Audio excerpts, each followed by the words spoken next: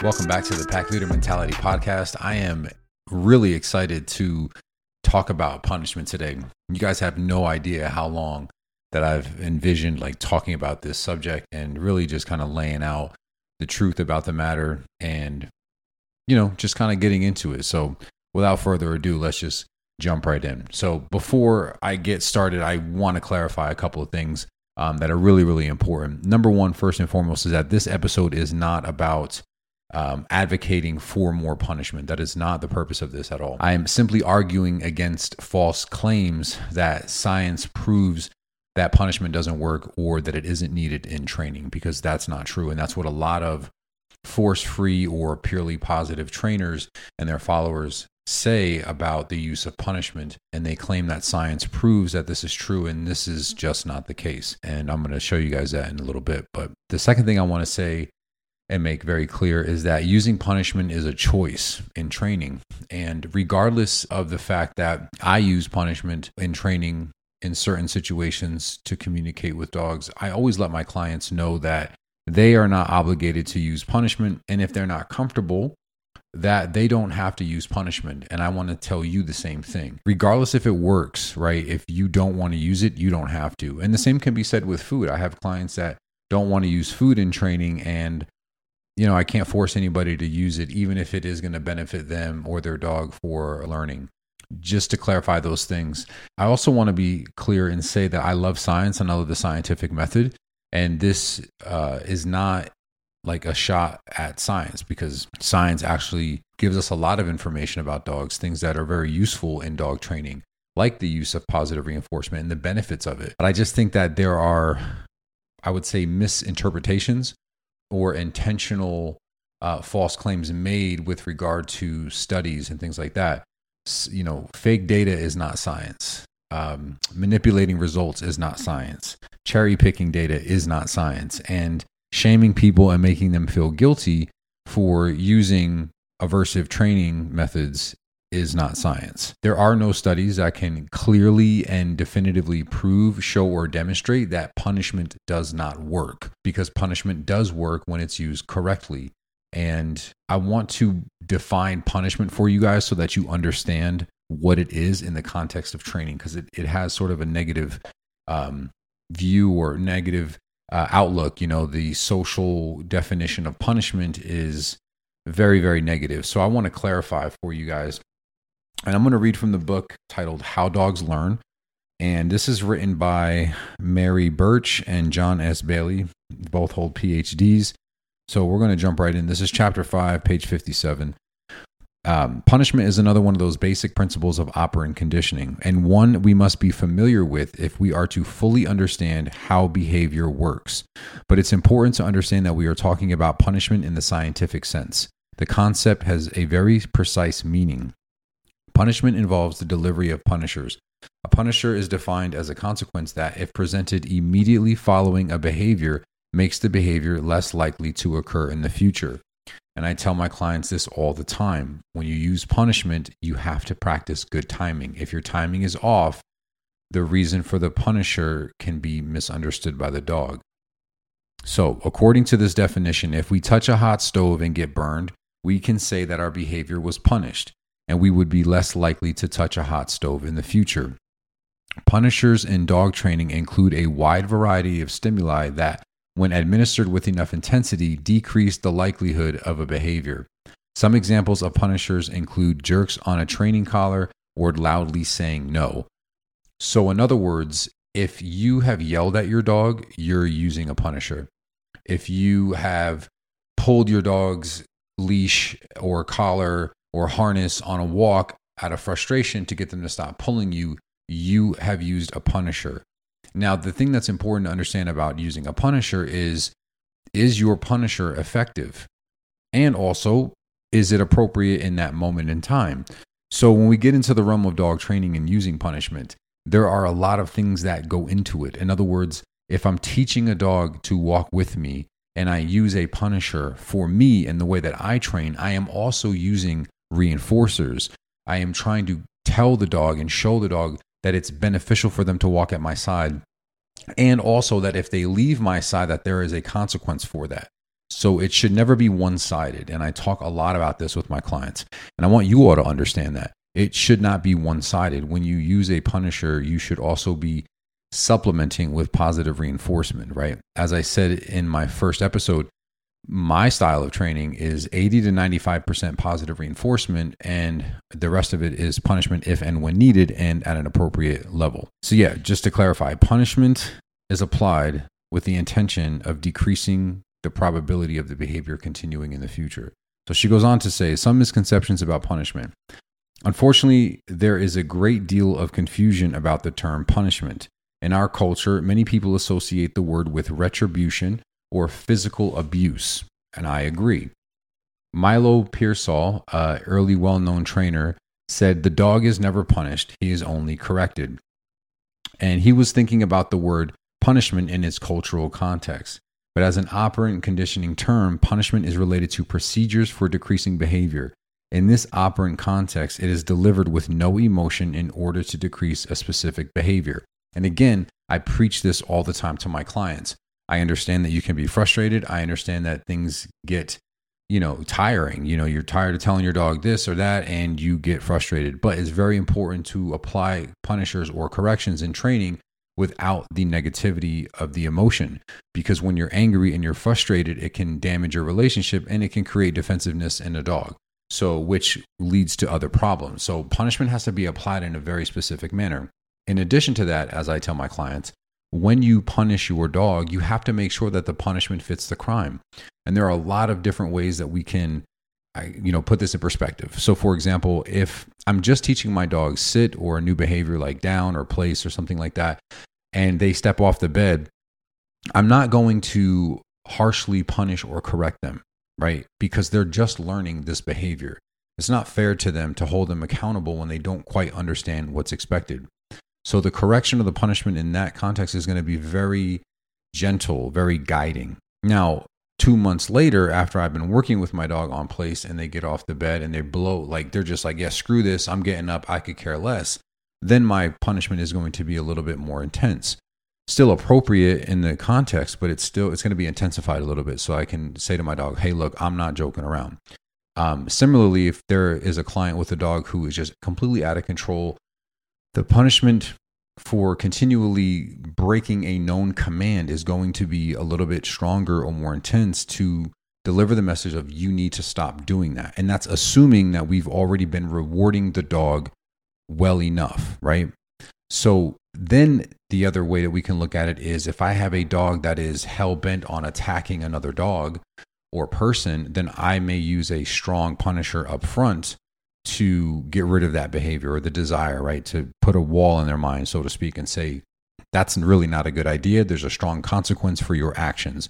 So the timing is good and the intensity is good. If the dog is going at another dog with a level 8 intensity, then I'm going to hit him with a level 10 intensity because I want that to stop immediately.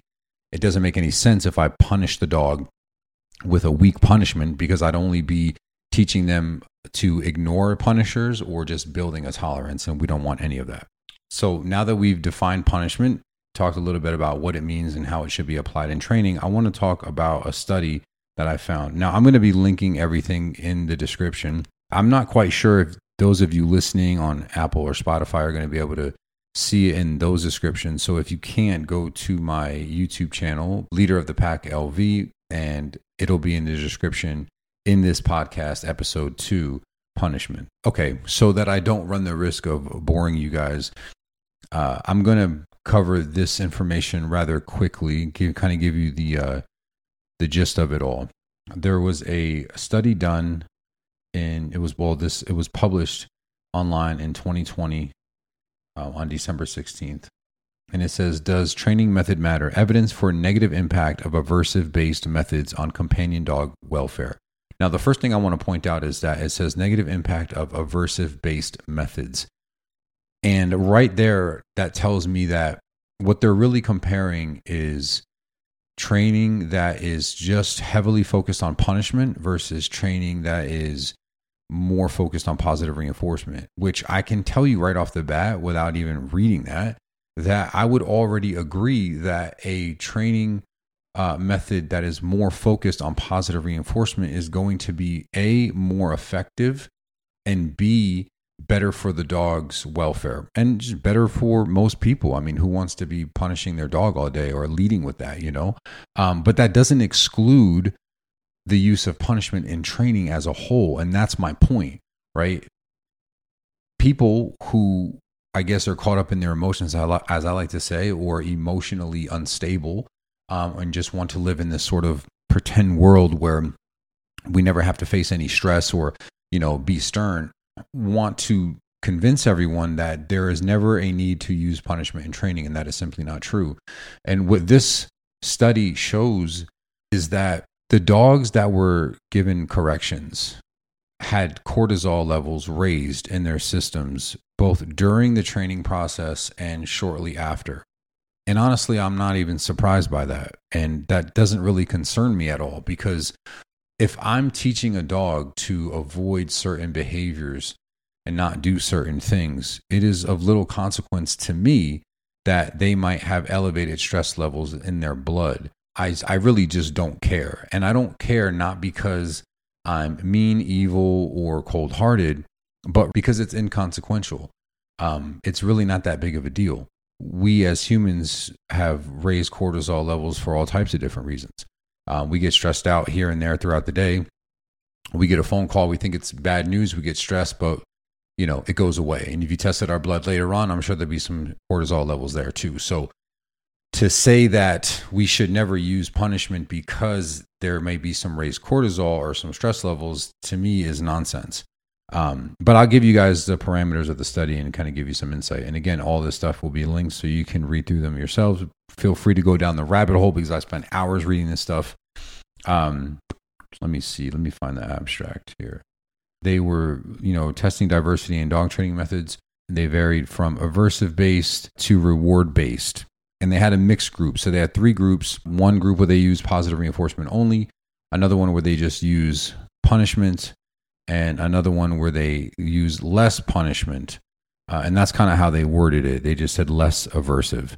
So that doesn't really tell me like what methods they were using, which is another thing that I find, for me personally, doesn't really give me a lot of information, because I say, okay, but what did you do? Did you smack the dog? Like, that's not appropriate at all. Were you kicking them? Because that's not appropriate. Were you yelling at them the whole time? Because that's not appropriate. So the summary of the study says the study aimed to investigate how different training methods affect the well-being of companion dogs, both during the training sessions and in other situations.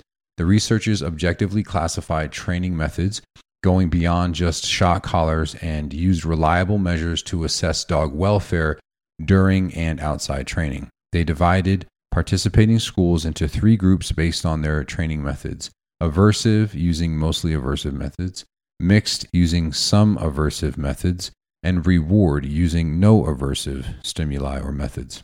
One of the things that I found interesting was the study limitations. The study focused on welfare, not the effectiveness of training methods. And again, very important to understand. I'm not concerned about a dog that was a little bit stressed when they got a correction. That's okay. Stress is not bad. If the dog is learning from the correction and I'm doing everything else outside the context of the punishment to set them up for success and reward them for their wanted behaviors, then that little correction that they got is of little consequence to me. I'm more concerned about the effectiveness so that the dog doesn't repeat the unwanted behaviors. And so the conclusion says, the study concludes that dogs trained with aversive methods, especially in higher proportions, experience poor welfare. Duh. The findings emphasize the potential risks associated with aversive-based training. And again, I agree, aversive-based training, right?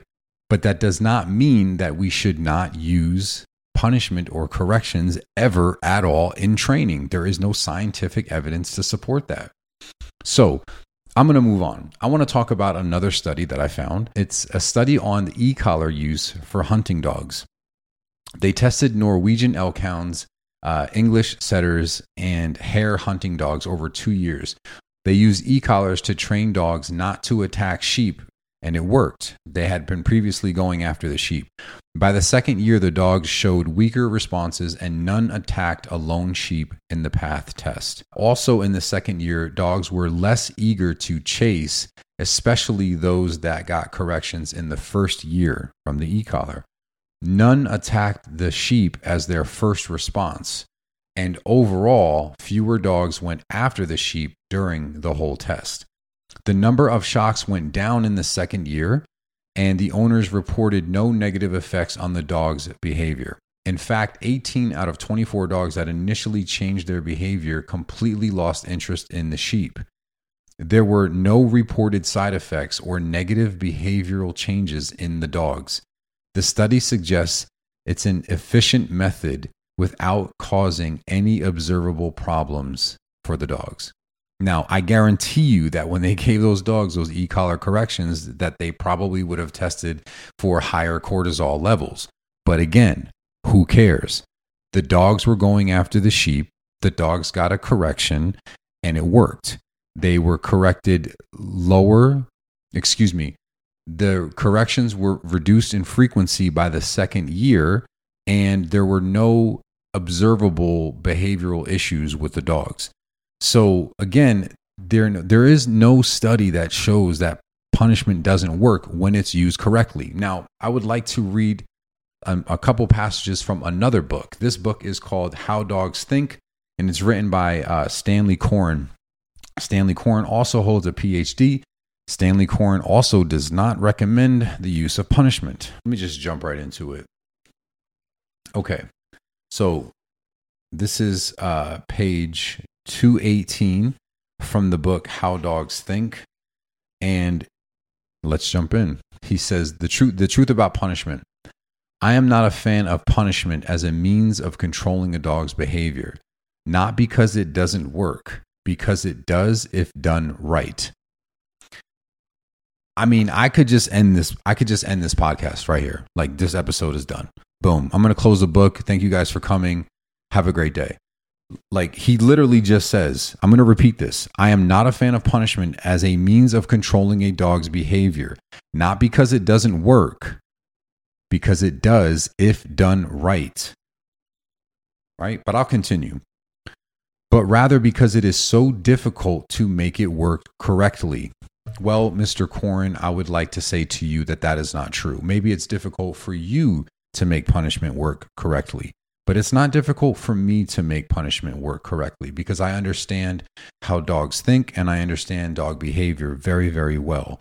And I don't say that to sound boastful, but the reality is that my entire business and what I do is geared towards helping people have better relationships with their dogs. And that includes the use of punishment if and when needed in an appropriate fashion with good timing, right? Good observation and good timing.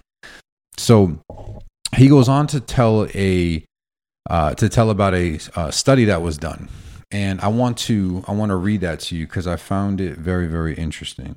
Okay. So again, I just find the wording very interesting. And this is what you're going to see all across the board in the force-free community with this particular topic, like this backtracking of language. So he starts this next section.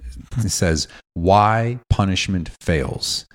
For punishment to work, it must not only be of the correct severity, but it also must instantaneously follow the unwanted behavior. So do you see how he worded that though? Why punishment fails instead of saying in order to make punishment work? So it's painted as a negative, why punishment fails. But punishment doesn't fail when you follow those parameters. When it's of the correct severity, which I mentioned earlier is very important. The punishment has to fit the crime. And it must instantaneously follow the unwanted behavior. So you have to have good timing. So punishment can work. And he says it right here in this book. But yet he'll go on to talk about how you shouldn't use punishment. And this is I don't even know the words to describe like how it bothers me so much because it's absolutely ridiculous. Like instead of teaching people how to really have a solid relationship with their dog, these types of people and trainers would rather shame you and make you feel like crap for ever considering using something like an e-collar or a prong collar or whatever aversive training method, like fill in the blank, right? But rather than explain to you how you should be correctly using it, they would rather shame you because they think you're stupid and they think that you can never figure it out. I hold everybody to a much higher standard, if you will, and I believe in you guys a lot more. And this is exactly why I like to teach my clients. And really, I've been talking more on social media and creating this podcast to discuss this topic because it's so important that if you're going to use punishment, which a lot of you already do and you just don't even realize it, but if you're going to use punishment, then you should be using it correctly, non-emotional, on time, and with the right severity. The punishment has to fit the crime.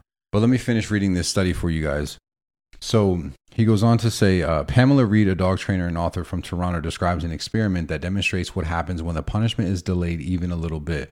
A dog was allowed to enter a room in which there were 2 bowls of dog food on the floor and an experimenter sitting midway between them. One bowl contained a generic dry kibble and the other a meaty, very desirable canned dog food.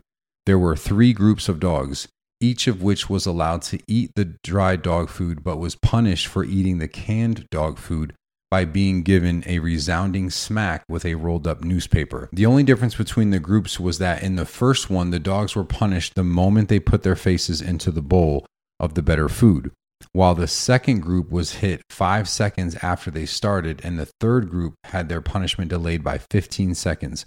All of the dogs quickly learned to avoid the canned dog food.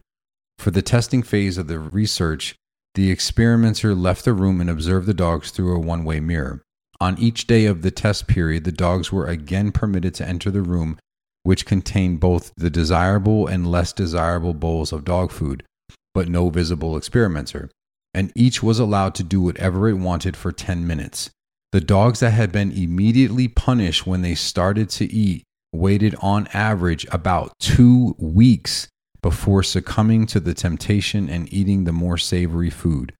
The dogs whose punishment had been delayed for only 5 seconds after they began to eat the forbidden food succumbed in roughly half the time, about 8 days.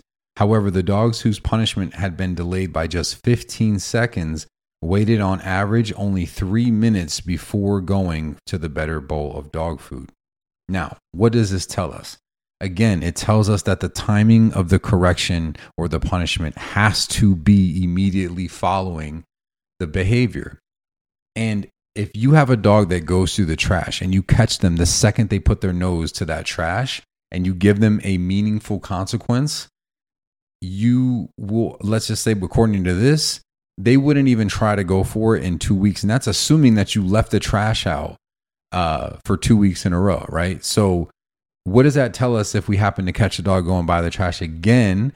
Let's say at the end of that 2 week period, we give them another correction on time, they probably won't ever touch that thing again, right? Because they're going to go, you know what? I tried it. The trash smelled really good, but bam, it's not even worth it because I know exactly what's happening. I know exactly why I'm being corrected. The timing is very, very important. And again, show me a study, please, somebody. Like, send this to your dog trainer, your favorite positive reinforcement dog trainer. And please tell them that I would love to have a conversation with them. I bring them onto the show. I would love to talk to them. I'm genuinely curious as to what study they have read or come across that proves that punishment does not work or is ineffective. Because again, Stanley Coren himself, who does not believe in the use of punishment, says that punishment actually works when it's done correctly. So if we're doing it correctly, then what's the problem, right? And who are these people to tell me, for example, that I'm not doing it correctly when I'm seeing the results with my clients and my clients are happy and I'm breaking things down so detailed for my clients and giving them very, very clear opportunities to back out of any type of punishment that they're not comfortable with, right? So, I'm speaking from my perspective. I'm not defending any other trainers. I don't know what other people do. I can't speak for them and I won't speak for them. I'm only speaking about myself. A couple other points that I like to make is that people that compare dogs to children, oftentimes, you'll hear people say things like, well, would you ever do that to a child? Would you ever, you don't have to hit a child, so why would you hit a dog? Well, first of all, number one, I don't have children, so I'm not really going to speak on using any type of physical corrections on children because it's really not my place. When I have kids, I'll have that discussion. no problem. However, I do have dogs, and I do also know that dogs and children are two different species. And I also know that I can communicate with language to children. I cannot communicate with language to dogs in the same regard. For example, I can tell a 2-year-old child, if you touch that again, I'm going to take it away from you. If you touch that again, I'm going to take your game away. I can tell a young child, if you don't clean your room, you will not play with your toys. If you don't do your homework, you won't hang out with your friends. So I can communicate with a child that a future consequence will come to them if they do not comply with what I'm asking, right? I cannot do that with a dog. A dog has to learn in the moment. There's another argument that says that the removal of like food is a punisher, which is true to a degree, but only if the dog is actually motivated and wanting the food. If I'm holding food in my hand and my dog would rather run and go play with another dog, but I want them to stay in a downstay, let's assume that I've taught them the downstay, right? Just to clarify. But I have food in my hand and my dog is like, I don't give a crap about that food. I want to go play. Then the food is no longer motivation enough to be held or withheld as a punishment for the dog. So that's not an option either in that particular situation. If I'm playing with a dog, and I've done this many times, I have a dog that is wanting the toy. I ask the dog for a sit. I maybe put the toy on the ground and the dog gets up. I take the toy away and I go, sit. That, in that moment, I've used a punisher. I've taken the toy away as a means to punish the dog for their unwanted behavior, which was getting up from a sit. And the only way they can get the toy back is if they get into a sit and we try again. Again, I have to have a motivated dog that it wants the object or the thing that I have. So that's another argument that'll be thrown out there that is, it just falls apart when you're working with different dogs. It doesn't apply to every dog. The other thing that I like to address before ending this show is the 3 types of trainers that follow a force-free or no punishment, positive only style of training. I kind of like to break them into about 3 categories. The first type is the trainer that knows that punishment can be effective when appropriately applied, but they intentionally choose to demonize it, and who would rather intentionally drag out the training process in order to make more money. And I've heard about these types of trainers. I had a guy reach out to me and he shadowed me for a little bit a few years back, and he shadowed another trainer out here in Vegas, and he was telling me how the guy told him straight up, like, yeah, I don't put prong collars on dogs because I can literally get 5-6 more sessions out of a client. And I just thought that was disgusting.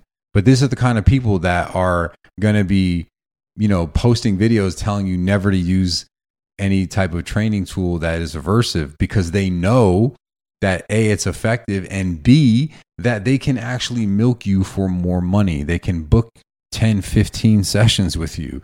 And I have zero respect for these people. Absolutely zero respect. I think they're disgusting. And if you do that, I hope you know that I think you're absolutely disgusting. Then we've got other trainers that genuinely don't know, and they're only repeating what they've been told. So they sort of been brainwashed, right, to believing that no dog needs to be punished, and they're just regurgitating information, and they're just really surrounding themselves in this echo chamber. And honestly, I don't really have a lot of respect for you guys either. You're ignorant, and I feel like you should educate yourselves. And then lastly, we've got those trainers, purely positive or force-free, that know that punishment can be effective, but choose not to use it because they're not comfortable with it. And they refer their clients to trainers like me who they feel like can handle more aggressive cases or dogs that are just a little bit out of their league. And I respect and appreciate these trainers and their honesty. And I've had trainers reach out to me and say to me, hey, I'm a force-free trainer. I heard about you. I saw you. I know about you. I like your style. And I've sent a client to you. And I'm super grateful for them, and I appreciate the trust. And anyone that is in that realm and who knows me, I just want to say thank you. So I just want to reiterate what I said in the beginning of this episode, that this is not me advocating for more punishment. What I really want is for everyone to understand how to use punishment if you need to use it. At the end of the day, we should all be making an attempt to engage with our dogs more, provide outlets for our dogs as individuals, physical and mental stimulation, getting them out more, exercising them, playing with them, training them, working them. And that's really the basis of the relationship, right? That's the foundation of that all. And then you can trickle in some punishment and things like that if and when needed. And then the other thing is that punishment is a choice. So even if it can be effective, you always have a choice to use it or not. It's up to you. I'll never judge anybody for not wanting to. I've worked with clients that I've offered them better solutions and opportunities to really end behaviors and get rid of them. And I can tell that they're just, they've either said to me or I can tell that they're, really reluctant and really hesitant, and I'll never force anything on anyone. So I don't want anyone listening to this thinking that I'm forcing you to go out there and buy an e-collar, because that's not it. However, I want to be very clear that punishment can be and is effective when used correctly and in conjunction with positive reinforcement. I really hope that this episode has helped clarify the elephant in the dog training room and really provided some clarity for you guys, because it's important to me, as you get to know me and listen to me and you hear me talk more about certain topics, I want you to understand who you're listening to, and what my approach is when it comes to dog training. So thank you guys so much for listening and for tuning in. Don't forget, we have Q&A day coming up. We're going to be doing that next episode. So if you have questions, please shoot your questions to info@leadyourpacklv.com, or you can hit up my Instagram stories @leaderofthepacklv, and we're going to be discussing your questions on the show. So whatever you got, hit me with them. And other than that, keep calm and train your dogs. I'll see you guys for the next one. Peace.